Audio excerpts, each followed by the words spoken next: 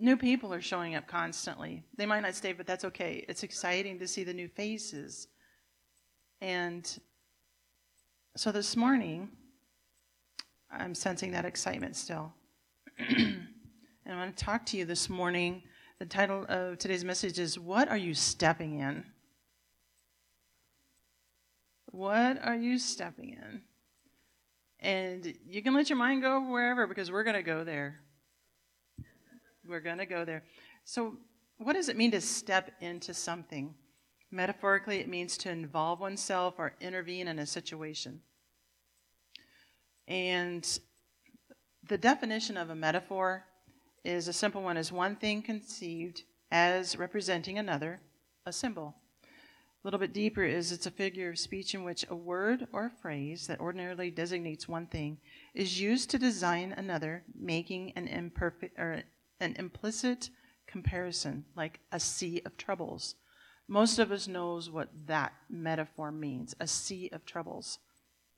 And so here are some metaphors for stepping in, where most of us in here, I can tell by ages, we know what these mean. It's like stepping into the unknown, stepping into the spotlight, stepping into the future.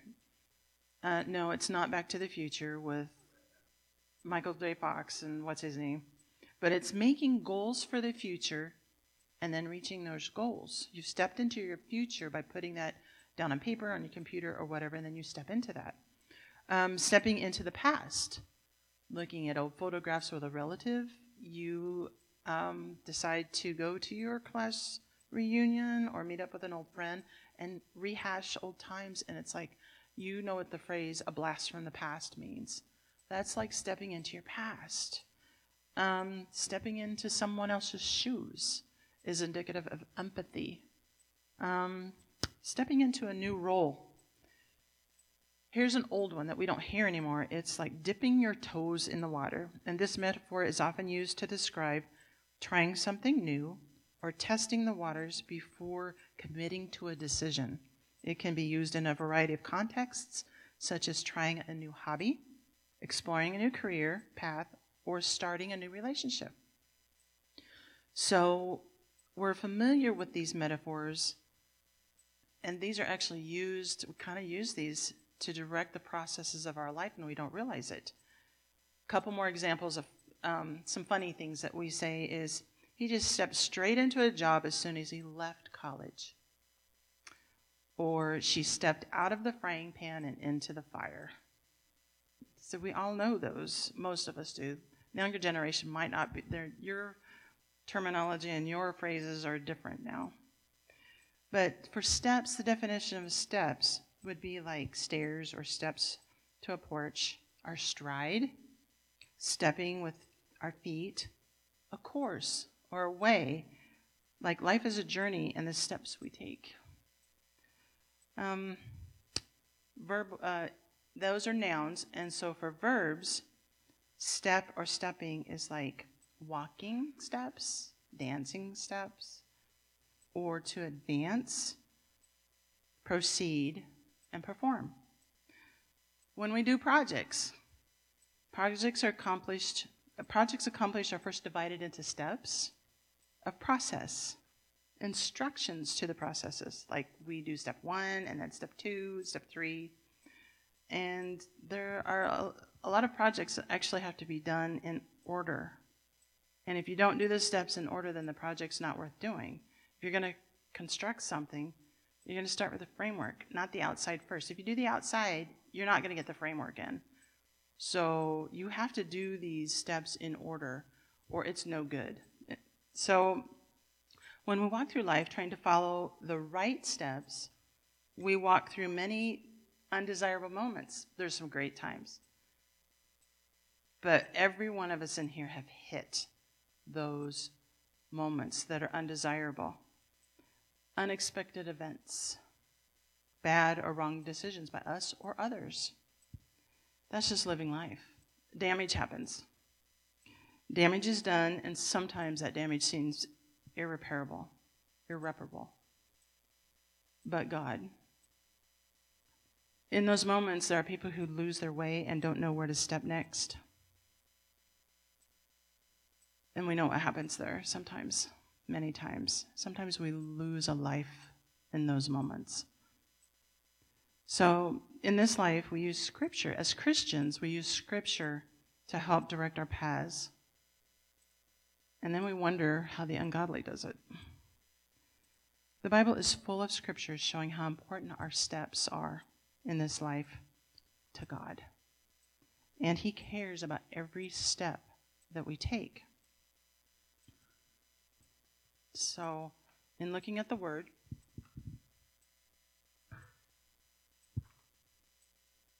I'm going to turn to Joshua chapter 3.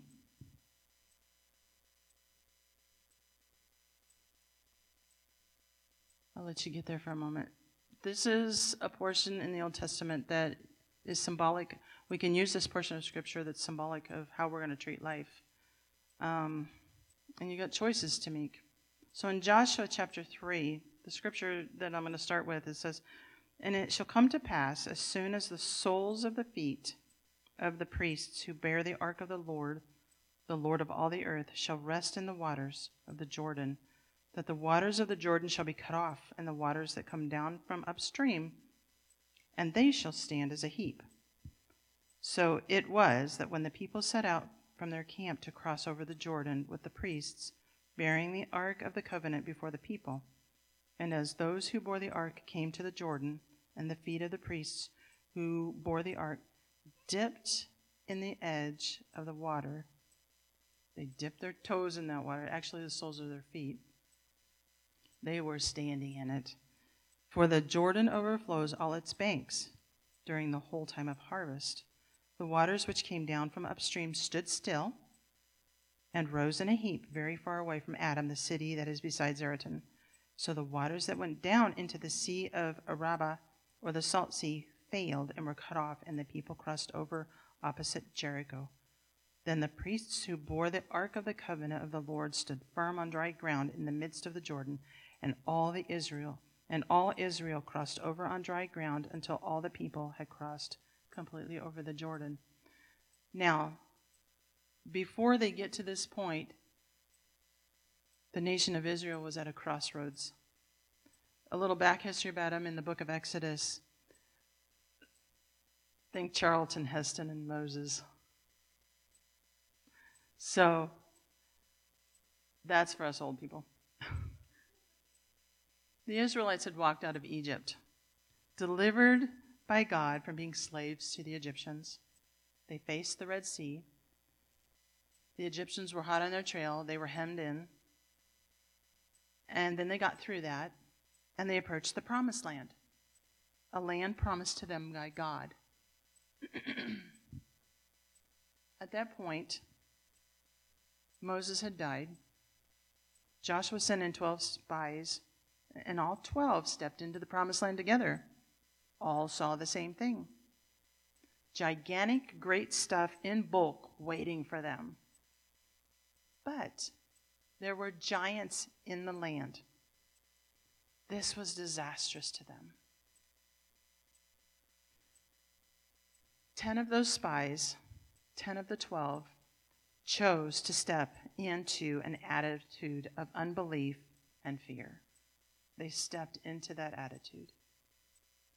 And they gave a negative report. 2 chose to step into the positive attitude of hope and faith and gave a positive report. The majority,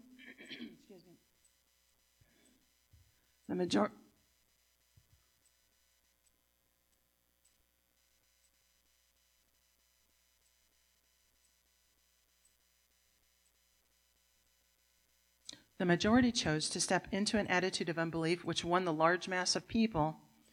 Numbers differ. There's hundreds of thousands, like 600 and some thousands to a couple million, depending on who you're reading.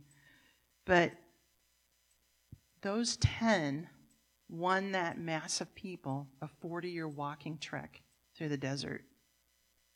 40 years later, they are now at the very same place, ready to cross into the Promised Land again. Moses had died. Joshua was now leading them. These people were waiting to now walk into the promised land.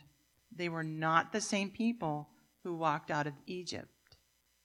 They had been through some stuff in that 40 years, and now they were a changed people who had critical decisions to make. They were facing the promised land again from the other side of the Jordan, which they had to cross. It's flood season.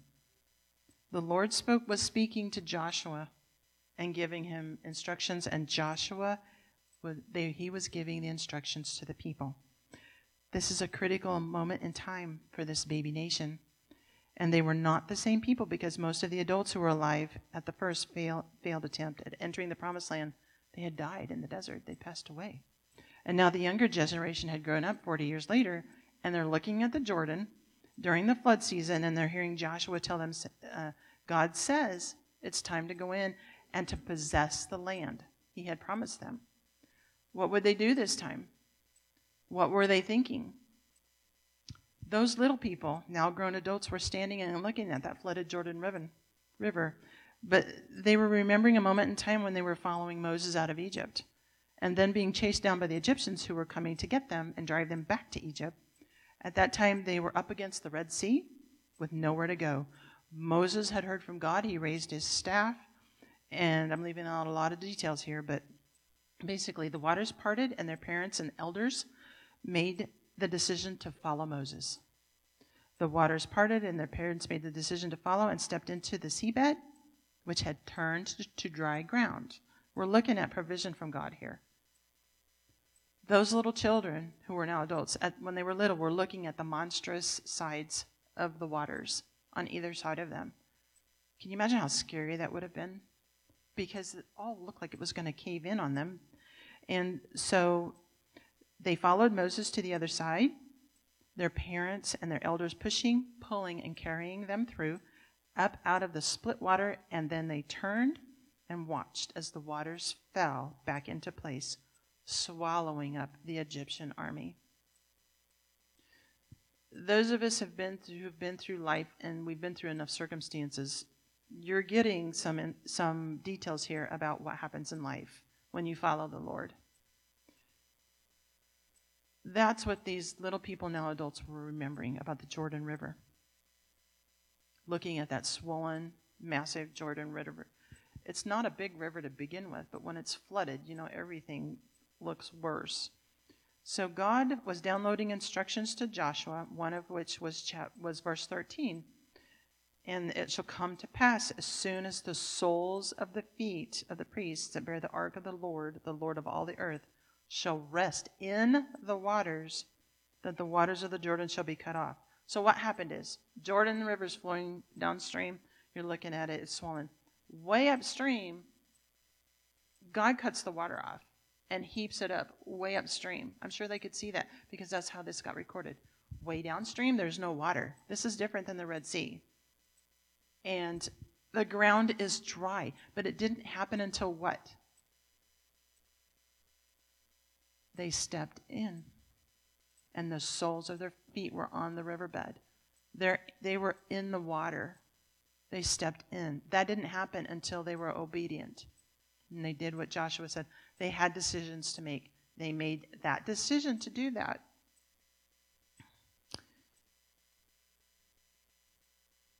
So I'm going to chew this up a little bit and take some stuff out of verse 14 and remind us that it came to pass, the priests bear the ark that came into the Jordan, and the feet of the priests that bear the ark were dipped in the brim of the water.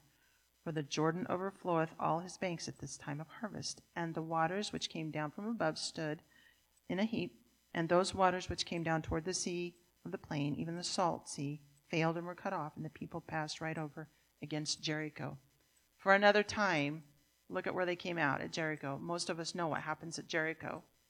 They needed to cross that Jordan, have that miracle happen to prepare them for what was happening next. So, wow, what a difference. What a difference their faith and trust in God Almighty made. The first time their parents, that generation, they failed. They walked in the desert for 40 years because of that failure. Sometimes in our lives, we end up having to, That's been brought up in the past few weeks. We end up having to live in the desert because of somebody else's decisions. So this example is similar to circumstances in our life today. We've all faced difficult and sometimes impossible situations. Our Bibles, they are historical facts that show us what God can do and will do for us as well. What God did for them and will do for us. So, if you're facing difficult situations in life, you know that you've got critical decisions to make. How do you step in? Here's a challenge, according to this portion of Scripture. How do you step into those? Into your challenge. Some of you are facing those moments today. You're sitting here in church, but you're facing something in your life. How do you step into that to watch God move? Or do you step into that? Take this scripture and apply these principles. So when you're facing something negative, step into the situation and expect it to move. God's powerful goodness, he showed up for them, and it worked in that moment, and the Israelites were facing, and he will do the same for us. God promised his people great things in this new land that he was giving them, and they failed the first time by refusing to trust and step into the promised land in faith. The second time, they chose to follow his lead and kept their attitudes in check. We get to read about the great things God did for them in the process of acquiring what he promised them. So how do you deal with the negatives that come your way, even though God has promised great things? When you're moving along in life and come up against a negative or what looks like a disaster, how do you choose to step into these situations? Some people never choose to step in at all. They turn and go a different direction, never landing in a good spot. And I dare say most of us know people like that in our lives. They're never receiving what God promised them. And we know, and we're just like, oh, God has so much for you. What are you thinking? Or what are you not thinking? Other people, they will step in for what God has for them, but then stuff happens, life happens, and the situation is not turning out the way it's supposed to. They let go of their faith in God's ability to see them through. The person ends up stomping around in all kinds of bad circumstances, and the results of what actually happens, it doesn't look anything like what God promised or what we thought he promised. Damage happens. Sometimes the person's faith is shipwrecked, and we know the results of that. Some of us in here have had our faith shipwrecked. And by the grace of God, you're back at it. We're back at it. God knows. We need to remember or understand that God knows what we're going to face in this life. He already knows. That should make the faith issue easier because he already knows. He knows what we're going to face when we decide to step in to what he is offering and follow him. Every circumstance that we come up against is actually an invitation from the Lord to step into what he's doing. Sometimes it's good, it's fun, it's wonderful. There are other times when you hit disastrous circumstances, and it's God's invitation to step into what he's offering. We can't see that, we don't even feel it, and it feels horrible. But this is where the faith kicks in. And trust. I have been faced with the circumstances in the last few weeks that has just been insurmountable for me, but God has been chiseling out a way for me every step of the way. I've been through this process before. It doesn't look at all like other things I've been through because it's different and it's harder, and my faith is being stretched to the nth degree. But I'm making it, and God has been faithful to give me constant encouragement. And you will get that constant encouragement if you put yourself in the position to receive it. You know, God knows what you're going to face, and he knows there will be difficult times and seasons, even in the face of great things that he's promised. Because this world is evil, and we have an adversary. And he's not playing games. He's out to kill, steal, and destroy. God knows how to deal with that. So, but God. And he promises in his word in Hebrews, I will never leave you nor forsake you. That's a promise. We have to remember that when we're facing these crisis situations. If we're going to be going along with God, we have to be patient with ourselves, and we have to cry out to him in the midst of the rough moments. Just like the Red Sea moment. You think they were standing there twiddling their thumbs and all happy? Because, yay! The Egyptians are breathing down our necks and they're going to come kill us or take us back to Egypt. No, they were scared to death. But they had to be patient. And they weren't. We read in the Old Testament there are times they were not patient. Or just like the flooded Jordan River moment. God has the answers. And for us, those answers come through Jesus. And Jesus said, I am the way. The word says that Jesus says, I am the way. And he meant that. And he produces those moments for us today. If we're patient and we trust in him. So if we're facing a negative that has come our way, how do we deal with it? Or how do we get back on track? Or how do we even get started if this journey with God is new and we're not sure what to do? Scriptures talk about the mysteries of God. God is very helpful with all three of those questions, depending on your level of your walk with the Lord, where you're at. He is helpful every step of the way, every level that you're at. And scriptures talk about the mysteries of God and how he will show us the mysteries of his kingdom if we will enter in. Meaning, enter into or become involved with his presence. In Ephesians chapter 3, Paul talks about this very thing. About entering in. And many scriptures in the Bible talk about stepping or walking with the Lord, walking in the Spirit. And there are historical writings about journeys that most of the people in biblical times have walked through. Scriptures. It's not just a book. This is actually a legal document, and we can use it to direct our steps. This thing is packed full of scriptures in regards to our walk with the Lord, our steps, our journey, and some of the examples about our steps with the Lord is like Psalm 119, 133. Establish my footsteps in your word, and do not let any iniquity have dominion over me. Psalm 40, verse 2. And he brought me up out of the pit of destruction, out of the miry clay, and he set my feet upon a rock, making my footsteps firm. Psalm 37, 23. The steps of a man are established by the Lord, and he delights, meaning God delights in his way. Psalm 18:36. You enlarge my steps under me, and my feet have not slipped. How many people have been in really bad circumstances, and you need your feet enlarged so you're not going to fall? And this is symbolic of falling into sin, falling into doubt and unbelief, which is sin, and then leads us into more sin because we didn't know how to deal with the circumstance. God cares about that. He cares that we don't know what we're doing at times. He cares about the steps we need to take.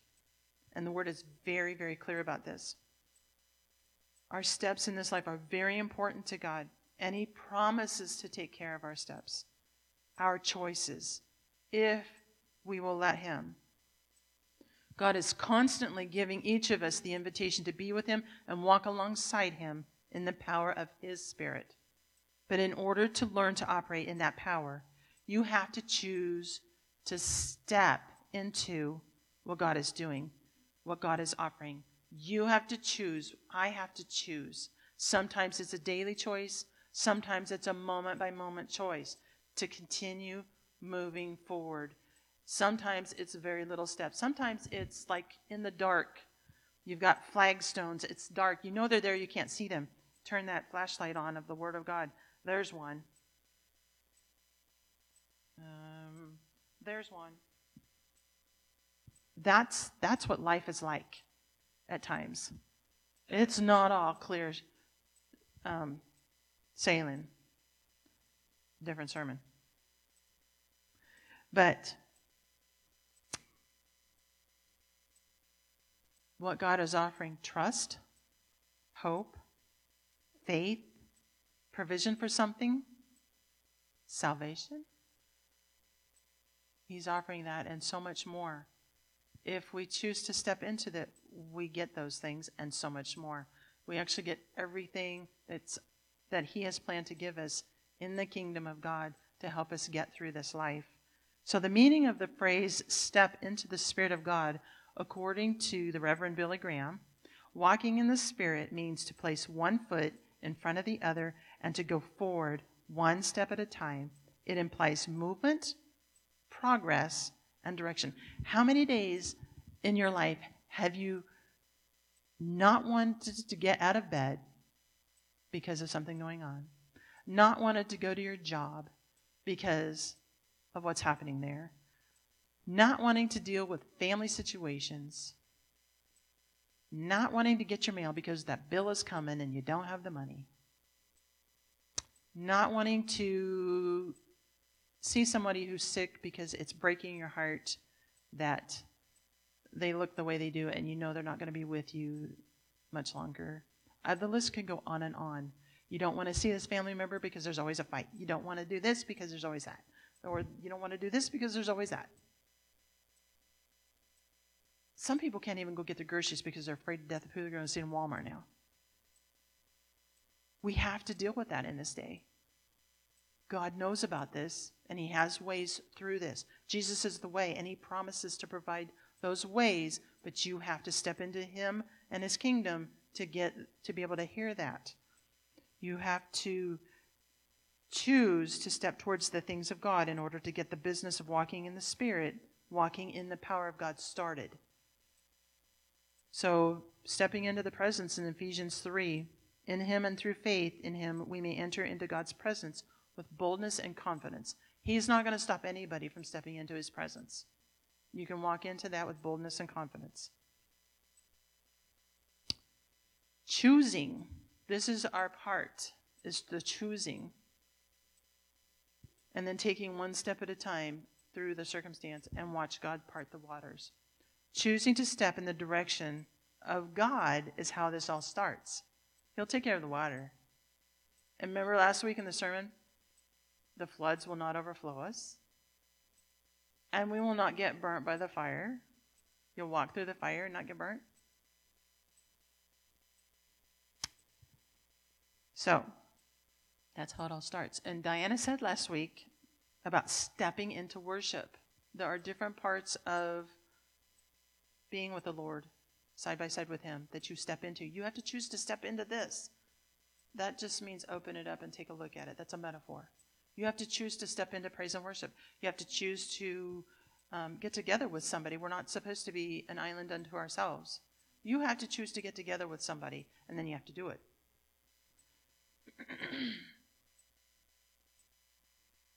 Last week, Diana said about stepping into worship. That's an attitude thing, a heart thing. It's an action of someone in relationship with God, which starts with an attitude of worship in the heart towards Him. You step into that attitude. You take it on. We're not born with that. We're born in sin. We have to learn this, and then we have to choose to do it. So you choose to take a step or steps in the direction of God. Then when you get to the places where you are needing to make critical decisions, when you get hit in the face with life, or you get bowled over by the train that came, you get run over by the train that came and just wiped you out, you have to start making critical decisions that are bigger than life. God has already started the process of teaching you how He will get you through. He will teach you how He talks to you, how He provides, and many other aspects of the relationship with Him that we desperately need in this life. So let's turn to another portion of Scripture, I'm actually not far from being done. John chapter 13. I want to change it up a little bit and talk about the importance of our steps to the Lord.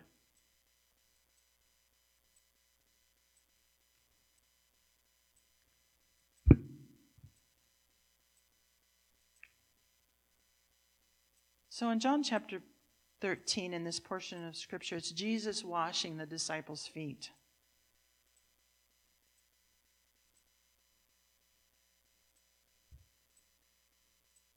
Why did he do that?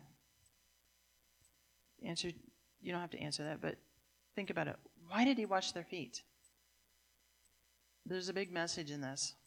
And actually, a revelation hit me this morning. I'm going, oh my. And I hope to be able to break that open to you to give you a little bit of understanding how important our walk is with the Lord. Now, it's John chapter 13, verses 1 through 7. Now, before the feast of the Passover, when Jesus knew that his hour had come, that he should depart from this world to the Father, having loved his own who were in the world, he loved them to the end. And supper being ended, the devil having already put it into the heart of Judas Iscariot, Simon's son, to betray him, Jesus, knowing that the Father had given all things into his hands, see, he knows. He knows all. And was going to God, he rose from supper and laid aside his garments, took a towel and girded himself. After that, he poured water into a basin and began to wash the disciples' feet and to wipe them with the towel with which he was girded. Why did he do that? Here's part of the answer. Then he came to Simon Peter, and Peter said to him, Lord, are you washing my feet? He said, Lord, are you washing my feet? And Jesus answered and said to him, what I am doing you do not understand now, but you will know after this. Peter said to him, you shall never wash my feet. Jesus answered him, if I do not wash you, you have no part in me. Now, I read you scriptures earlier giving examples of how important our steps are to the Lord. He cares about every step we take. It continues here. So Simon Peter said to him, Lord, not my feet only, but also my hands and my head. Jesus said to him, he who is bathed needs only to wash his feet, but is completely clean. And you are clean, but not all of you. And he's talking about Judas and what was going to happen later. So why did he do that? It's customary of the Jews.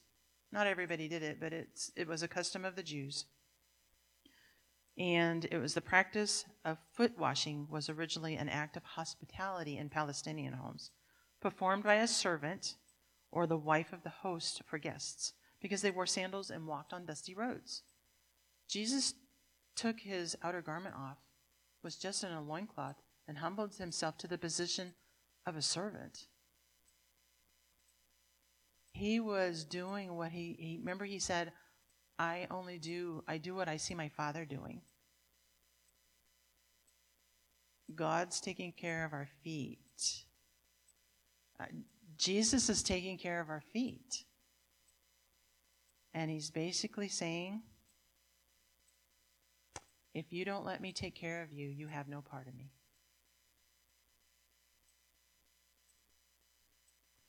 If you don't let me take care of you, you have no part in me. Pastor was talking about covenants and God's decision to be our caretaker and provide through covenant. And Jesus is saying right here, if you don't let me take care of you, you have no part of me. Walking on the roads to the streets, what were they stepping in? Dust, mud, animal, and human feces. Fresh and dried into dust, a.k.a. muck and mire. Some of us would call it other stuff, but that's life, right? Life? Does that sound like life? The muck and mire of life? Paul mentions about the foot washing in 1 Timothy 5, so it's in there again.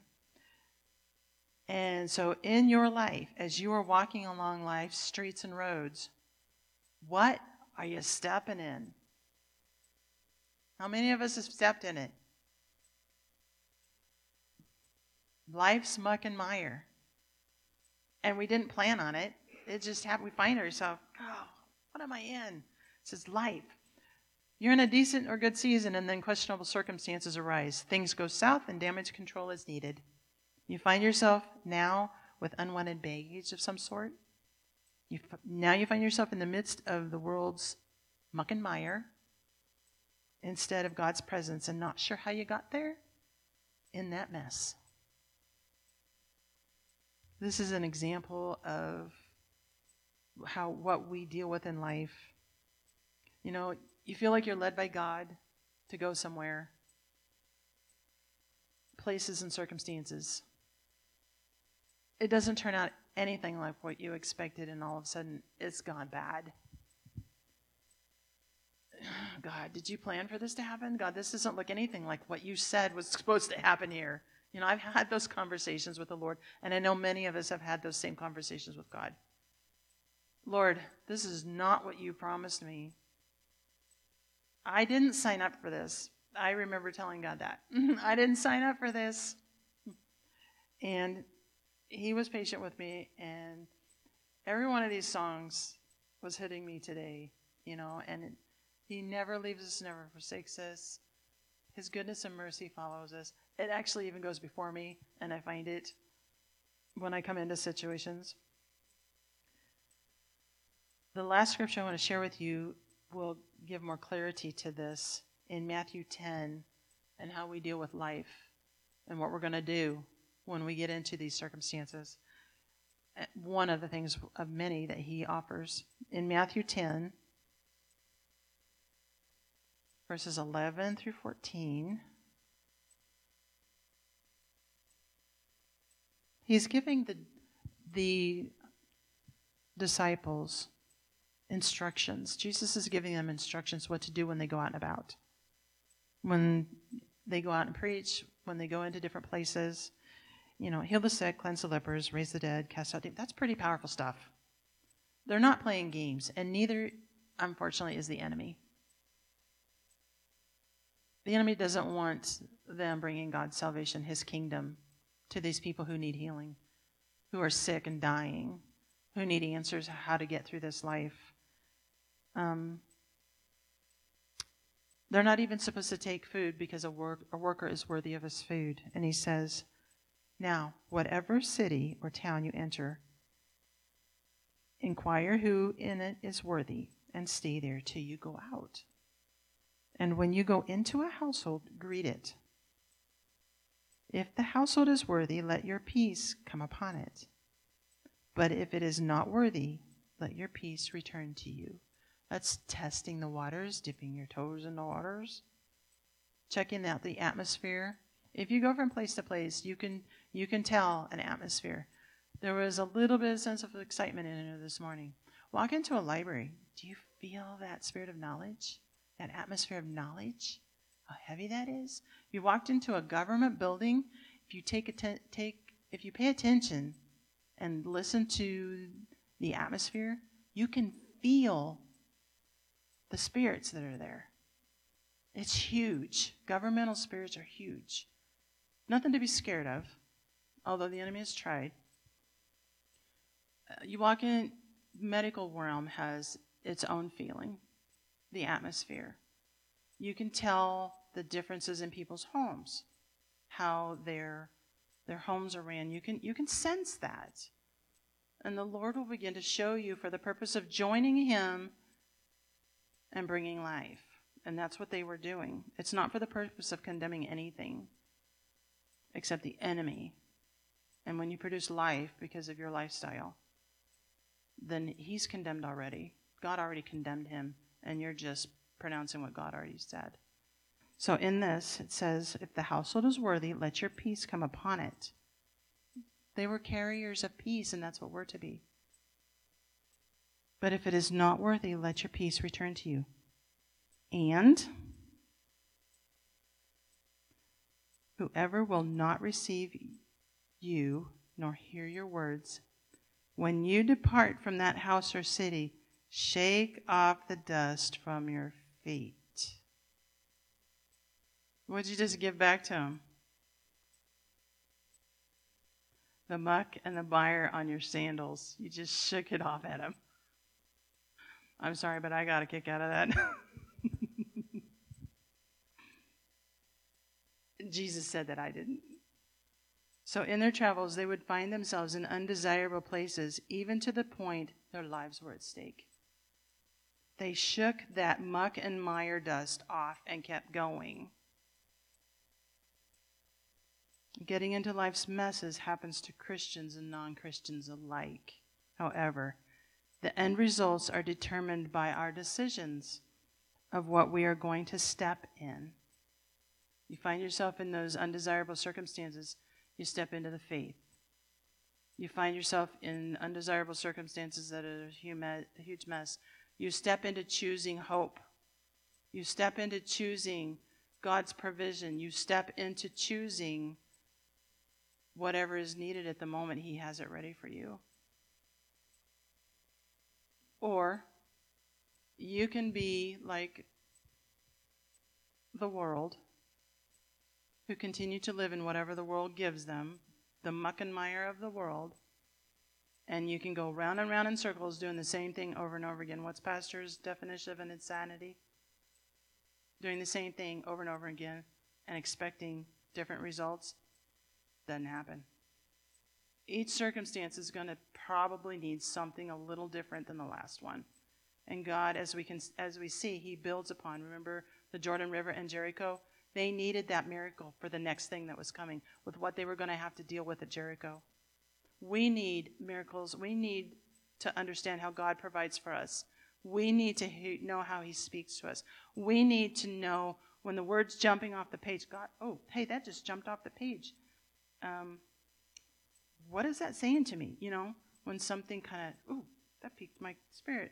You know, like, oh, that just means a whole lot more than it did yesterday. You know, okay, that's the process of God speaking to you through the Word. And we need that because each time's going to be different. So you need to understand what it senses like when He's talking to you, so that when something different is being said to you, you can tell it's still God. That's what it means to step into Him. He's offering that invitation to go through that process and get to know Him. So the end results will be different than the world if you choose to step in with Him. Or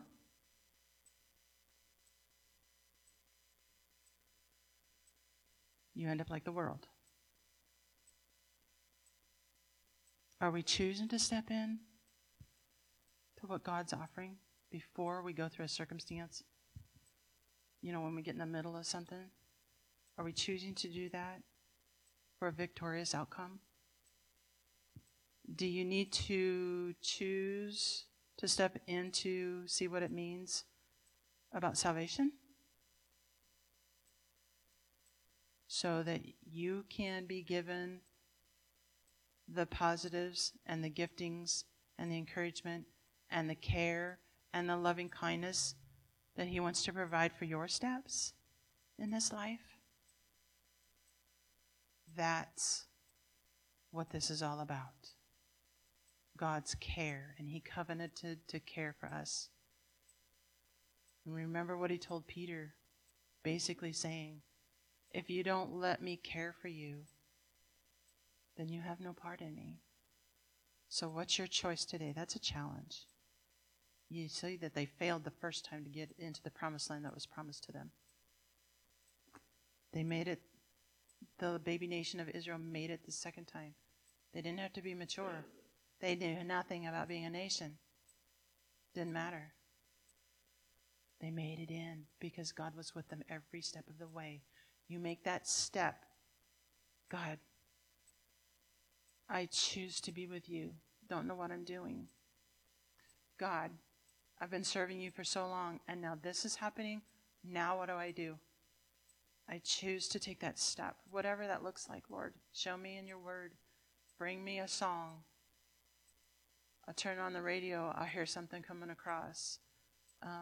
There's enough social media preaching going on today. I can't tell you how many times a word has come forth to me confirming that's not my source. That's not my initial source, but it confirms what I'm already hearing. So it helps structure. Listening to pastor. Everything that pastor teaches and talks about and preaches, you can take little segments of that and break it out for you and pray on that, and the Lord will begin to grow that little piece in your own life and show you what you need out of his sermons. That's why he feeds you, is so that you can take something home. So, what are you stepping in? What are you stepping in? Let's pray. Those of you who can stand, you're welcome to stand. If you need to stay seated, that's fine. But we're going to pray.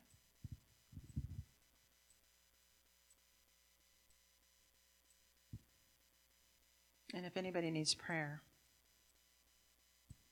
then we can pray with you after service as well. Father, in the name of Jesus, we thank you. We thank you that you've been with us and you've been so faithful to us in this body of believers. We thank you for the visitors that have graced our doorways and come into the sanctuary today. Bless them as they go forth. Lead them to where you want them to be. We thank you, Lord God Almighty, for your provision of your presence that has been showing up here. We thank you that you're puzzle piecing everything together and dovetailing everything together, Lord Jesus, and bringing out your character in what is being shared in this body. And you're instilling that in us. You're instilling Jesus in us. Thank you, Jesus, that you died on the cross to open the door so that we can receive those things that our Father wants to give us. That you want to take care of us and you want to provide the way in the hard moments in life. The things that have been, we've learned from, and the things that are coming, so that we can take that forward and operate in the things that are coming, being protected by you, because you promised you would never leave us and never forsake us. Now bless our day today, Lord Jesus, and help us to take you home with us and wherever we go, and help us to join you, Lord. In Jesus' name, amen.